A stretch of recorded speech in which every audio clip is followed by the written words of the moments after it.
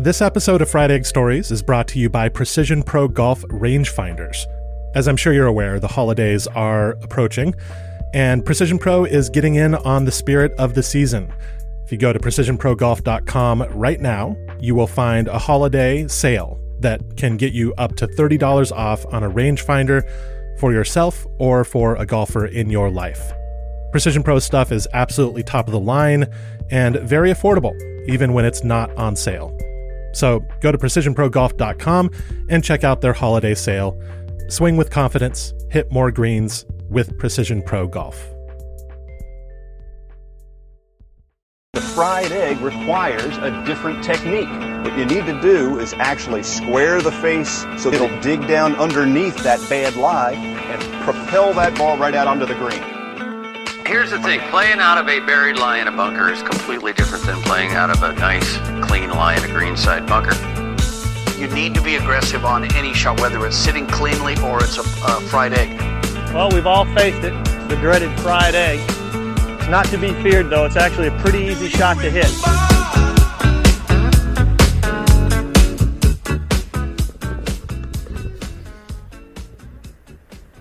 It is September 14th, 2021. I'm at Gearhart Golf Links in Gearhart, Oregon. That's the northern Oregon coast. And I'm at the U.S. Hickory Open. It is a beautiful morning. You can hear the ocean nearby. Hear that? But you can't see it from here. And I'm just going to follow some folks around and see if there are any stories here. Maybe you can hear that note of doubt in my voice. I'm at the U.S. Hickory Open, the second and final round, pretty much on a whim. I live about 2 hours from Gearhart and figured I had no excuse. But I arrived, looked around, and realized I was kind of a stranger in a strange land. So, if you don't know much about Hickory golf, first of all, that makes two of us, but the main thing you should be aware of up front is the rule about equipment. In the U.S. Hickory Open, which is put on by the Society of Hickory Golfers, you need to play with wooden shafted clubs from 1935 or before, or you can use replicas of those models. Simple enough, but as I walk around the practice green recording, I find myself just a little puzzled by it all. Most of the women are in long skirts and blouses, and most of the men have +4s or +2s on, the pants that kind of hang below the knee and billow out a bit. And I try to imagine myself taking part in this world, and I can't quite do it. There's finally made one after 14 hours. It's not just the fashion, which honestly some people pull off really well. It's the idea of giving up the comforts of modern golf. Look, I love the history of the game, but I think I'd have a hard time actually living it. Giving up the big drivers, the big putters, the space-age materials, all the things that are supposed to make golf more manageable and make me a better player. I mean, this is a hard game. Why would you choose to make it harder?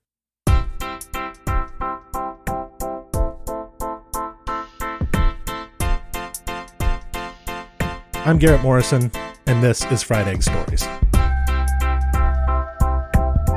Today, a collection of conversations from the U.S. Hickory Open. Or really, I should call it a series of efforts to understand 21st century hickory golf, where it came from, how it's played, and why some people get absolutely hooked by it.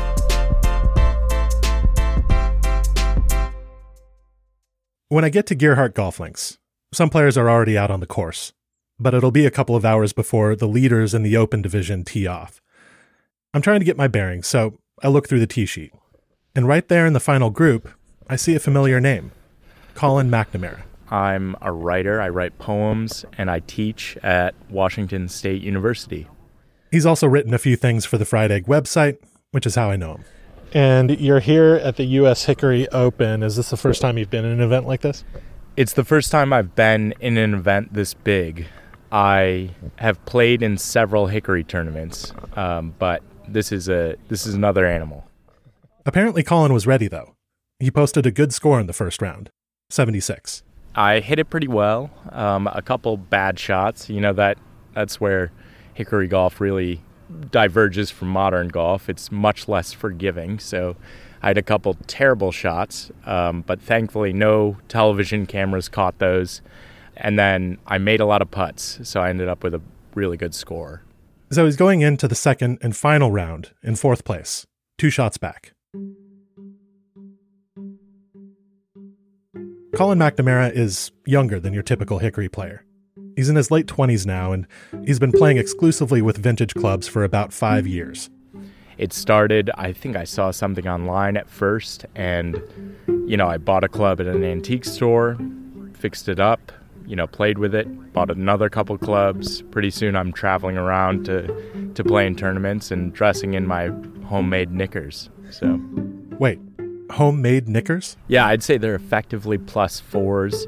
I sewed a little band of elastic into a pair of Goodwill pants, and, I put the elastic up around my knee and draped the rest over the sock, and it looks authentic enough to get by with this crowd. I find that Colin has a nice way of explaining things. He doesn't take himself too seriously, but he knows his stuff, and he's incredibly passionate about Hickory golf. It occurs to me that he could serve as a kind of guide for me today. And who knows, he could very well win the tournament. So I make a mental note to keep checking in with Colin throughout the day. Yep. Okay, perfect. That's good. I'll let you prepare yourself mentally for battle, and good luck. Thank you so much, Garrett. Appreciate it. Chapter 1, John Henry versus the industry. I'm starting to get the lay of the land at the U.S. Hickory Open, and what I see is a few main hubs of activity. There's the practice green and the first tee. There's the area around the scoreboard, which is just a big dry erase board on wheels. And then between the parking lot and the clubhouse, there's an outdoor workshop staffed by a man named John Henry Williams. John Henry Williams.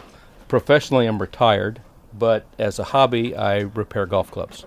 Specifically, John Henry repairs and restores the types of clubs being used today. In fact, he's one of the very best at it.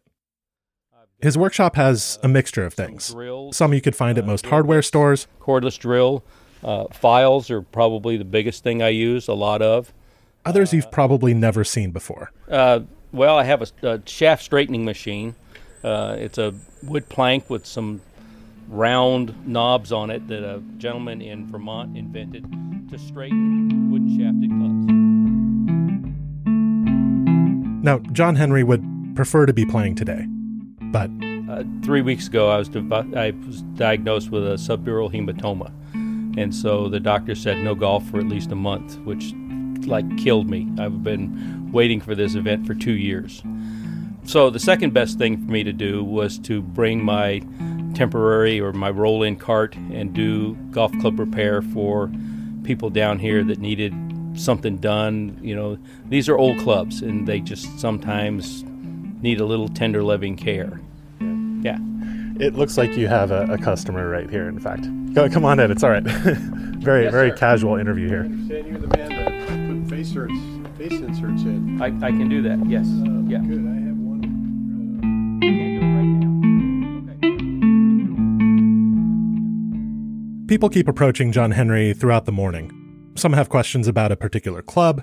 Others need this or that small repair, like re-whipping the black thread around the neck of a wood. Simple. Yeah, this is fairly simple to do. The girlie here thought he would just explain to him why the whipping is there and glue it on, but you don't glue it on. You have to whip it. You can glue it on, but it doesn't stay very well. And what I'm picking up on is that a builder like John Henry is a key fulcrum in the Hickory world. Everything relies on these old clubs being playable, and he keeps them that way. To do that, he has to maintain a highly specific skill set, one that frankly doesn't have much market value these days. So how and why does someone become a master of this particular craft? Well, I grew up playing golf. I had asthma, so the biggest thing I could do was play golf. My dad introduced me to golf when I was 8 and gave me some plastic clubs and a ball, and I just went and hit them, and grew up on a farm in Virginia, so I had lots of room to go hit golf balls everywhere. John Henry went on to play in high school and college and ended up working as a club pro. And then got out of the business because I realized as a country club professional, you have to walk the line, and you can't be somebody that gives your opinion. And if you ask me what I think, I tell you, and that's never going to be a good thing. So I realized I needed to do something else. And I loved golf clubs and started collecting clubs. I'd go to flea markets, go to garage sales and pick them up and then take them back to the garage and kind of tear them apart and see how they were put back together. It's more of a hobby, just messing around. And then there were people who said, well, you got skills to do this. So, well, okay. So around 1976, John Henry went into business as a club repair guy. But around him, the industry was changing. Metal-headed woods came out in the late 70s, and at first they didn't make too much of a dent in John Henry's persimmon wood business, but then they started to show up on the PGA Tour. In 1984, Lee Trevino became the first player to win a major with a metal-headed driver. A new PGA record of 15 under par and the first champion to ever shoot 4 rounds under 70 in a PGA championship and win, and you ought to kiss that putter, Lee. When metal woods hit the tour, the persimmon market was dead because everybody wants to play what the guys on tour are playing. So metal woods just changed the club repair business. Nobody needed to have a metal wood refinished. The golf balls didn't chew them up. There's no expense in repair. And it was just something that my market in repair business just went in the toilet, and you could hear the flush. But it wasn't just the financial realities that had changed.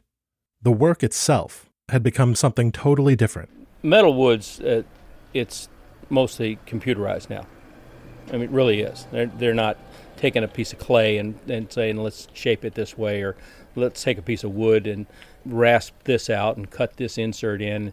And it's not a bad thing. I'm not trying to poo-poo the idea that they don't have any skills, because they do, but it's not handcrafted. It's not taking a piece of wood by hand and running a file across it until you get the shape, and you run your fingers across it and you get the feel. If you don't like that, well, I'll change it a little bit, or how am I going to add a little bit of weight to this thing? It's none of that anymore. I think most of it is done today by computers, and no, I'm not interested in doing that. I like being able to hand work a golf club. So John Henry changed paths again. He went to work at Sandpoint Country Club in Seattle, mowed greens, raked bunkers, and eventually became the assistant superintendent. After he retired, he kept working part-time in the pro shop, but he needed something else to do with his time. As it turned out, just outside the gate at Sandpoint was a club repair shop run by Jim Von Lasso, incidentally, the father of Andrew Von Lasso, who's leading the U.S. Hickory Open as we speak. And I went over to his shop a couple of times, taking clubs from Sandpoint. And once I walked through the front door, I'm going, this is just so familiar, and I miss doing this. So when I retired, I just fixed up a little spot downstairs in the basement and started working on golf clubs again. And I have a hoot. Since it was mostly a hobby now, not a business, John Henry was free to work on the clubs he wanted to work on. The old stuff, the handcrafted stuff. The craftsmanship is unbelievable of what these guys used to do. I mean, I'm in awe of the different clubs that I take apart, about how they put them together back in the day. And they weren't using the machinery that we have nowadays. These are guys that are, hand drilling things or augering things out. And I would love to go back and watch some of these craftsmen put clubs together. Even the guys in the pre-1900 clubs were truly craftsmen. And the stuff that they did, I think is like, it's a work of art. It really is. It doesn't look like it, but let me hand you 2 pieces of wood and you go do it.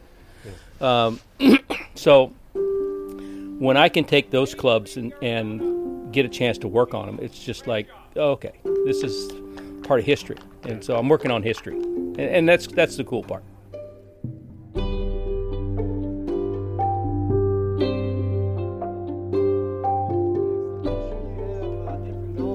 Nobody gets confused out there.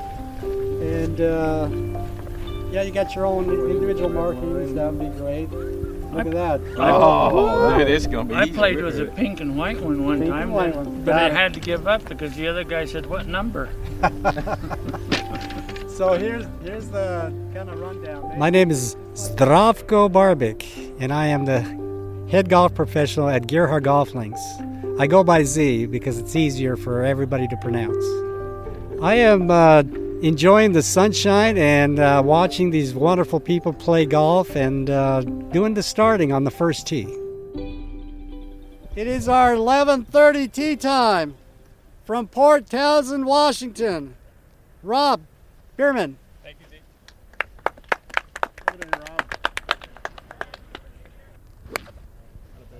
Well done. Could you introduce yourself? Yeah, I'm Rob Berman. I'm one of the co-founders of Northwest Hickory Players. And what are we doing right now? We are just off the first tee, center cut, 140 yards in, on a 65-degree day in perfect weather on the seaside of Oregon. Final round of the U.S. Hickory Open. None of my group's in contention, so we're here to have fun. Chapter 2. Rob Berman plays a hole. So at this point, John Henry Williams has helped me understand the appeal of Hickory golf clubs as objects, the history behind them, the craftsmanship that goes into them. But now I need to see what it's actually like to play them. So I pull aside Rob Berman as he's walking off the 5th green. I ask him if he can talk me through all of his shots on the next hole, the 6th.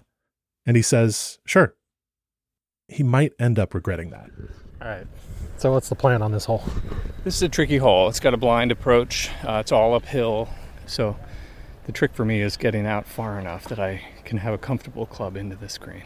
So what are you going to hit here? I'm going to hit my Brassy, which is my driving club. It's 12 degrees. Hoping to hit 220 if I'm lucky.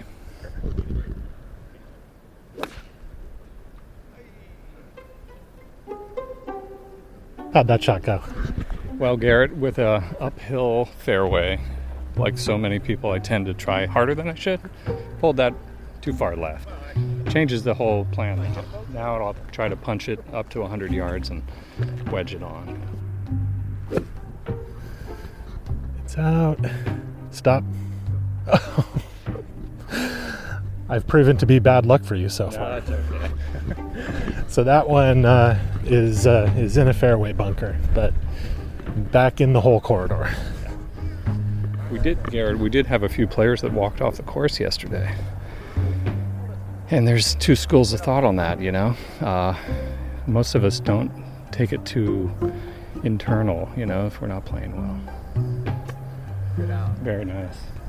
You know, like a lot of tournaments that are accessible to a lot of different people, there are those who are very competitive and then those who just want to have fun. Yeah, and we have pros playing in this tournament and rank amateurs. And we've got players from 18 to 80. And that's what's so much fun. You meet new people and you share what you love. Fairway bunker shot. What club are you going to have here? I'm going to use my 8-iron, which is the equivalent of a pitching wedge, just to get out of this fairly low bunker and try to leave myself an angle into this very hard pin.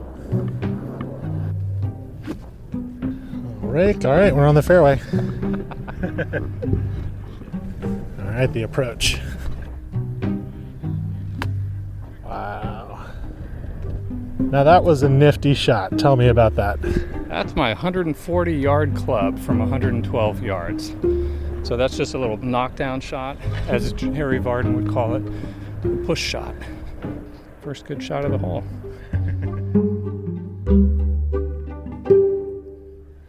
All right, so you've got a putt. Could you tell me a little bit about your putter? Yeah, I've got a pretty special putter. It's a Jean Gassier. Jean Gassier won the 1912 French Open. He played out of Chantilly, France, and after his win in 1912, this putter model became popular.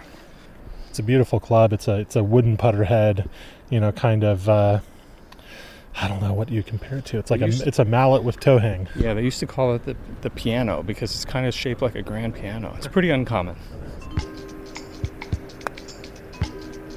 1, 2, 3, 4, 5. Oh, he's got about a 10-footer for 6, but it's been fun talking about all the different clubs.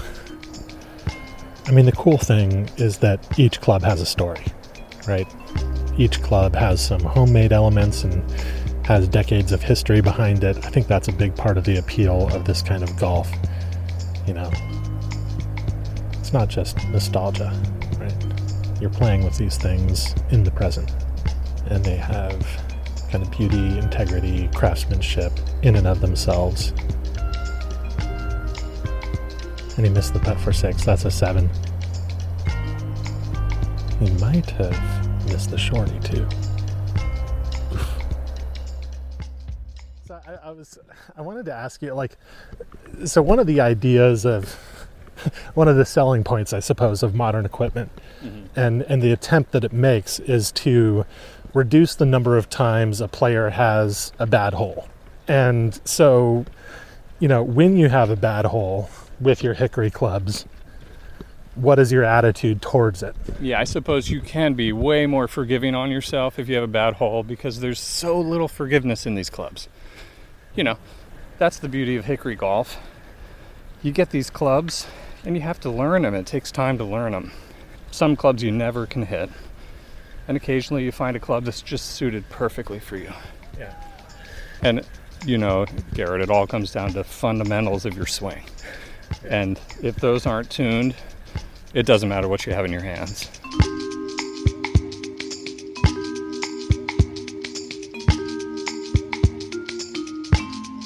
Not far from where I leave Rob is the 4th tee. I wait there for a few minutes, and the final group arrives.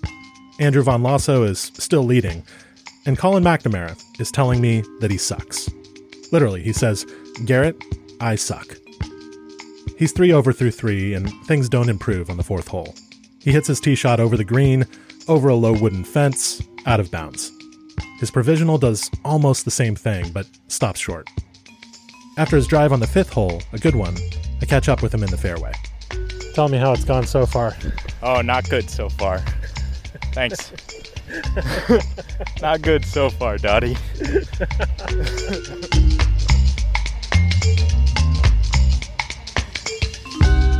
What's your state of mind like at the moment? Yeah, I feel fine. It's gonna take some made putts to get back into it.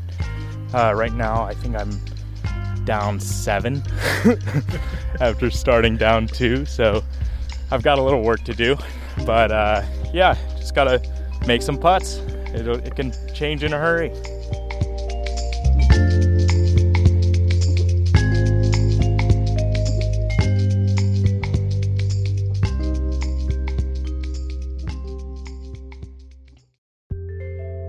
Season 2 of Fried Egg Stories is made possible by Precision Pro Golf.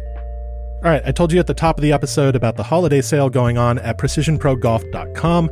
Lots of great deals there right now, but I want to zero in on one in particular, and that's $30 off the NX9 Slope rangefinder.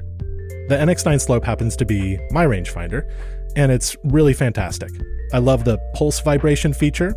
Basically, you get this little buzz when you lock onto the flagstick, which just gives you this serene sense of confidence that you're getting the right number.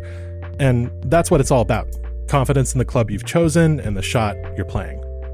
Another benefit you get with a Precision Pro rangefinder like the NX9 Slope is industry-leading customer service. You'll talk to an actual person quickly and get any information or help you need. So if you're looking to step up your game or get an awesome gift, check out the holiday sale at precisionprogolf.com. So tell me about why you guys are sitting out here watching the action. Well, because this is the U.S. Open Hickory. Yes. Yeah, we don't. I mean, we play this course all the time. Yeah. So it's fun to watch these guys hit the ball. And we've been anticipating this for about 2 years. Yeah, right. I mean, and well, the sign's been up for 2 years. Yeah. You know. And we live right here, and so we watch a lot of golf. And it's a great place. And yeah, those and guys are great. Fun. They are fun. It's fun. Yeah. Everybody's having a good time. Yeah. So and just to see these guys hit it further than we do. I can't hit it as far as they do, and I've got high-tech stuff. Chapter 3. Tad Moore and the Society. A crowd is slowly thickening around the scoreboard by the clubhouse. Right in the middle of it is an older man sitting in a chair. Periodically, people come up to him and shake his hand. Yeah, this is Tad Moore. There are a couple of ways you might have heard of Tad Moore. Maybe the main one is through the line of milled putters he did with Maxfly in the 90s and early 2000s. You know that famous picture of Ian Woosnam winning the Masters, throwing a big uppercut fist pump? If you look in his other hand, he's holding a Maxfly Tad Moore putter. But if you're a Hickory player, you may not associate Tad Moore primarily with milled putters. Instead, you probably know him as one of the founding fathers of modern Hickory golf. The more I've walked around the U.S. Hickory Open, seeing how many people are here and how enthusiastic they are, the more I've wondered how it all got started, how this community formed, even as the rest of the game moved on. I've mentioned this to a few people, and they've all told me, well, you've got to go talk to Tad. Tad, can you give me an idea of how you got interested in playing older clubs? Yeah, I think that the older clubs, when being a club designer, I wanted to see what people had used in the past, because there's really nothing new in golf. I don't care what any of these people say. There's nothing much new. So I had a collection at one time about 3,500 clubs. And around 1975, a good friend of mine talked me into playing some Hickory golf. I did that for a little while and kind of... But there wasn't really anybody in Tad's area, in Georgia, who wanted to play Hickories with him, so he left it alone for a bit. But in 1988, a good friend of mine, Bobby Farino, who was a big club dealer, club collector, he convinced me to go and play in the Golf Collectors Society meeting in Palm Springs.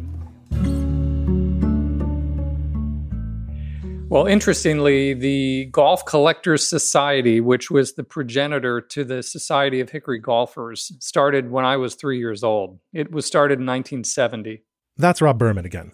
In addition to being a good sport about quadruple bogeys, Rob is the host of the Plus 4 podcast, which focuses on Hickory golf.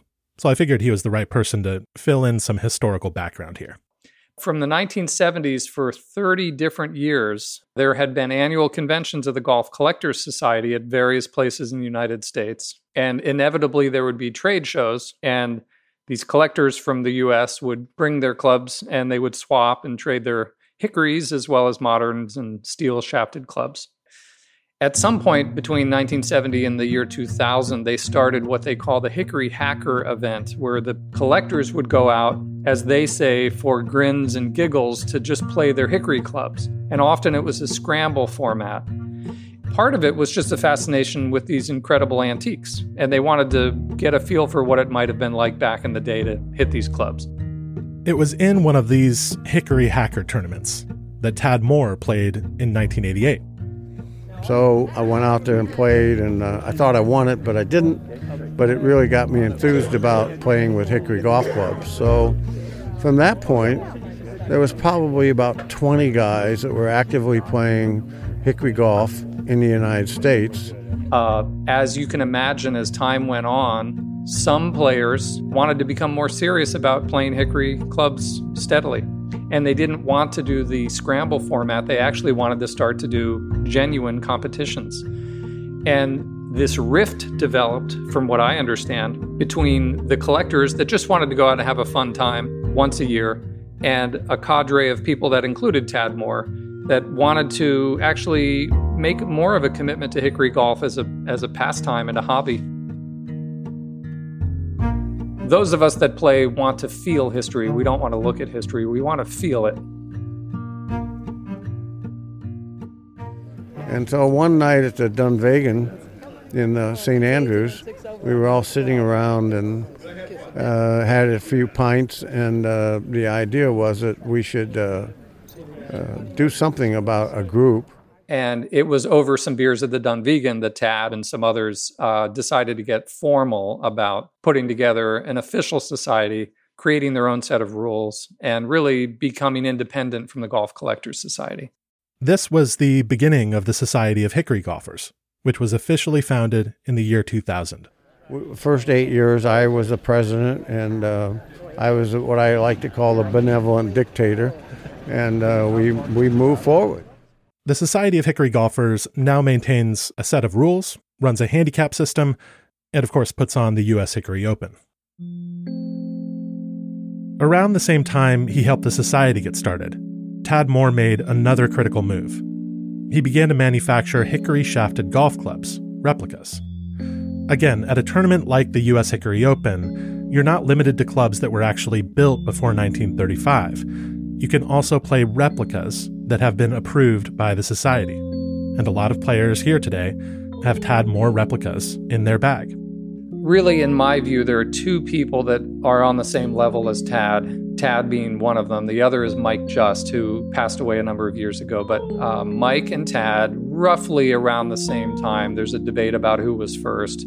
Both of these gentlemen were golf club manufacturers, Mike Just being affiliated with Louisville Golf and Tad with his own company. As the society became popular and fashionable, they both started making their own brand of modern replica hickory golf clubs. Both of these gentlemen sort of helped make the barriers to entry much more accessible for many of us, because it's much easier to get into the sport with a unified matched weight set of irons or woods, which really makes that step between modern clubs to the purest hickory game, if you're only playing original antiques, very accessible for the average player. And so the beauty of this game is that they can buy a set of replicas from me, get started, because the clubs are going to be exactly what they need to play, and the right shafts and right grips and everything. And they can get started, and then if they want to go to the original way, they can. And but today, we ship all over the world. We ship to Australia, we ship to New Zealand, we ship to Germany, Sweden, UK, Scotland, Japan, Canada. I mean, we ship all over the world. So the growing society and group of people that play with hickory golf clubs is really big. Do you think there's something about the direction that the equipment business has taken since the early 2000s even, that has made people kind of long for these kinds of clubs because the equipment has gotten so modern and engineered? Do you think there's a sort of yearning that people have for something a little more crafted? That's a really good question. I honestly think that what has happened is that people have bought into the market of modern golf equipment and found that they haven't gained anything. Their handicap still stays the same. But geez, I just spent $3,000 on equipment and $2,000 on a lessons, and I'm still shooting the same score. So they hear about this, and they go out and play it. They play from, more forward tees, and all of a sudden, they're shooting the same scores, And so this is wonderful, to actually make a set of wood-shafted golf clubs and equipment, and then someone like yesterday walks up to me and says, "This is the greatest game in the world. Thanks for making my clubs."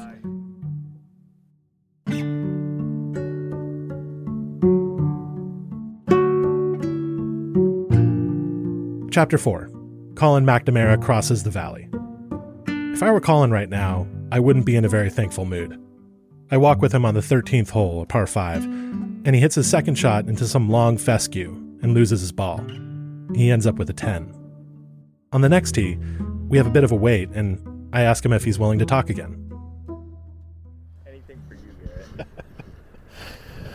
What kind of a day has it been so far? It's been a long day, but a very fun one. This last hole, you had a bit of a struggle. Yes. These things happen. Do you think they happen more often in hickory golf? I think they do, yeah. Hickory golf is not a forgiving game. That said, I like to think that it doesn't reflect the person I am, that score on that hole. Well, I guess what reflects the person you are is how you reacted to it. You're still pretty upbeat. Yeah, it's like there's an uncanny valley of attitude, right? And I've gone through the valley. Now I'm up the other side, so it's all gravy from here. Where you've let go, in a sense, and you're just having fun. I feel true freedom. Thanks, Colin. There is something semi-serious that I want to know from Colin. I want to know whether days like this shake his faith. I mean, if I had a round playing hickories where everything went wrong, I'd probably say, screw it. I'm putting the cavity back irons and the frying pan driver back in the bag tomorrow. Help is out there. and I'm taking it. Is there ever a moment? Do you have moments where you're like, I wish I was just, playing with modern clubs right now? No. Never? Never. Yeah, I switched. This is now going into my 4th year with entirely Hickories, and I haven't once. I just gave away my clubs to my best man at my wedding a couple months ago, my modern clubs. I don't even have modern clubs anymore. I've never thought about them. And that is what I still can't quite relate to. The idea of not even being tempted. Is pain a feature or a bug of Hickory golf? Boy, I really think it's still a bug because it's still golf, but it's a bug that golfers love to have bite them. And yet, okay, so playing Hickories enhances pain, right? I don't. If it does, you have to admit it also enhances pleasure, though, right? The good shots feel better, even if the bad shots feel worse or more frequent. The good shots feel better. This reminds me of something I heard in the morning from John Henry Williams, the club repair guy. He was talking about introducing people to Hickory golf. And when you give them a club and you take them out on the golf course and they hit that first pure shot, because Hickory golf, the sounds are different. They're completely different. When you swing a wooden shafted club or Hickory club, it's a swooshing sound when the shaft is going through its motion. And there's no click when it comes off the club face. But man, when you hit one that is dead solid and it comes off, it feels so good because it all resonates up through the shaft into your hands. And you don't get that feeling with metal woods. You don't get that feeling with new clubs. It's different. And when you experience it, it's just like, oh, that was so nice. And when you hit them bad, you get exactly the same feeling. That was just awful.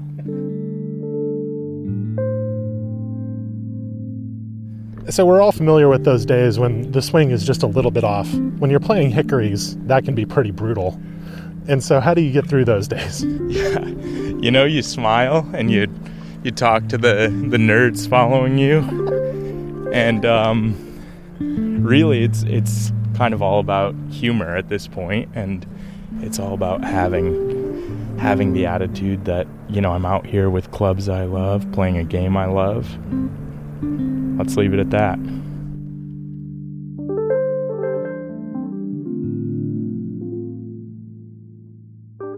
Meanwhile, Colin's playing partner Andrew Von Lasso is making the game look easy. On the 17th hole, he bludgeons a drive down the middle and hits a low-spinning Mashy Niblick to 2 feet. The tournament is his. There's a small gallery walking the course, and the vibe is turned casual, almost party-like. Got a beer. Things are looking up, even further than they were already. Cheers, Martin. And that's when it clicks for me. Maybe a little too late. I've spent all day trying to understand why some golfers choose to play with Hickory clubs, but I've missed the obvious thing. This is a group of friends. And once people are in it, they want to stay in it. Up by the 18th green, there's a big crowd waiting. The final foursome putts out, and each player gets applause and pats on the back. It's like the last day of summer camp. Let's keep in touch, and let's do it again next year. 74, 70, 72. Woo! Andrew Von Lasso.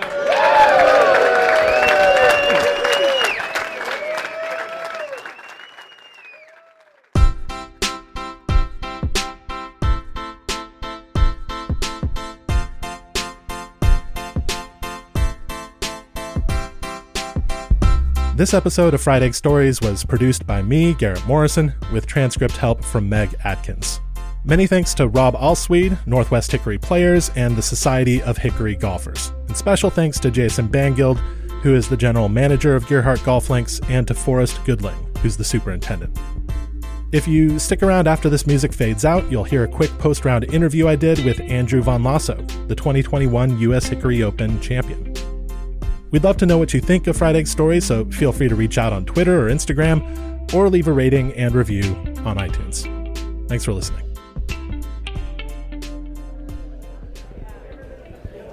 it could have gone the other way if I had a bad attitude, you know. Yeah, Just get off. And I'm like, hey, relax. We're playing Hickory golf here. It's a hard way to play. What's the biggest challenge of playing Hickory golf? I mean, you play a lot of, golf with modern equipment. You play qualifiers. You do all that stuff. So the biggest adjustment for you to Hickory golf, what do you think that is? I'd say it's not quite slowing down your swing. You got to slow down your swing in a way, not take a full swing, like hit flighted shots most of the time. And sometimes it's good to hit it up in the air, but it's not like the modern game where you're trying to just hoist everything. I normally don't, but just having that trust, like this club's gonna be there, and you can hit these low draws or low fades, and you can hit it high also. But I find keeping it low to the ground, playing the links courses, it's how it's meant to be played. Yeah. Well, what's the biggest joy of playing with this kind of equipment to you? I'd say hitting it solid. I love that feel, and then the sound. It's that extra this deep sound with the Hickory, and same with hitting this solid club, modern club. I just love hitting it solid. Yeah. And then when you're playing Hickory second shots, drives, you're looking at more than just looking at the flag. You're like, hey, I got to play this left side here off this bank, like that shot on 17. Was like, all right, I know the pin's kind of middle right. Well, let's look left. I know the green's sloping to the right. I landed in that area, took the slope, released out to a foot, and I'm like, now that was really satisfying because you're not going to fly it if I have 88 yards, I'm not going to fly it 88. I'm going to fly it 75, have it release, and just play the course. You're playing the course. So.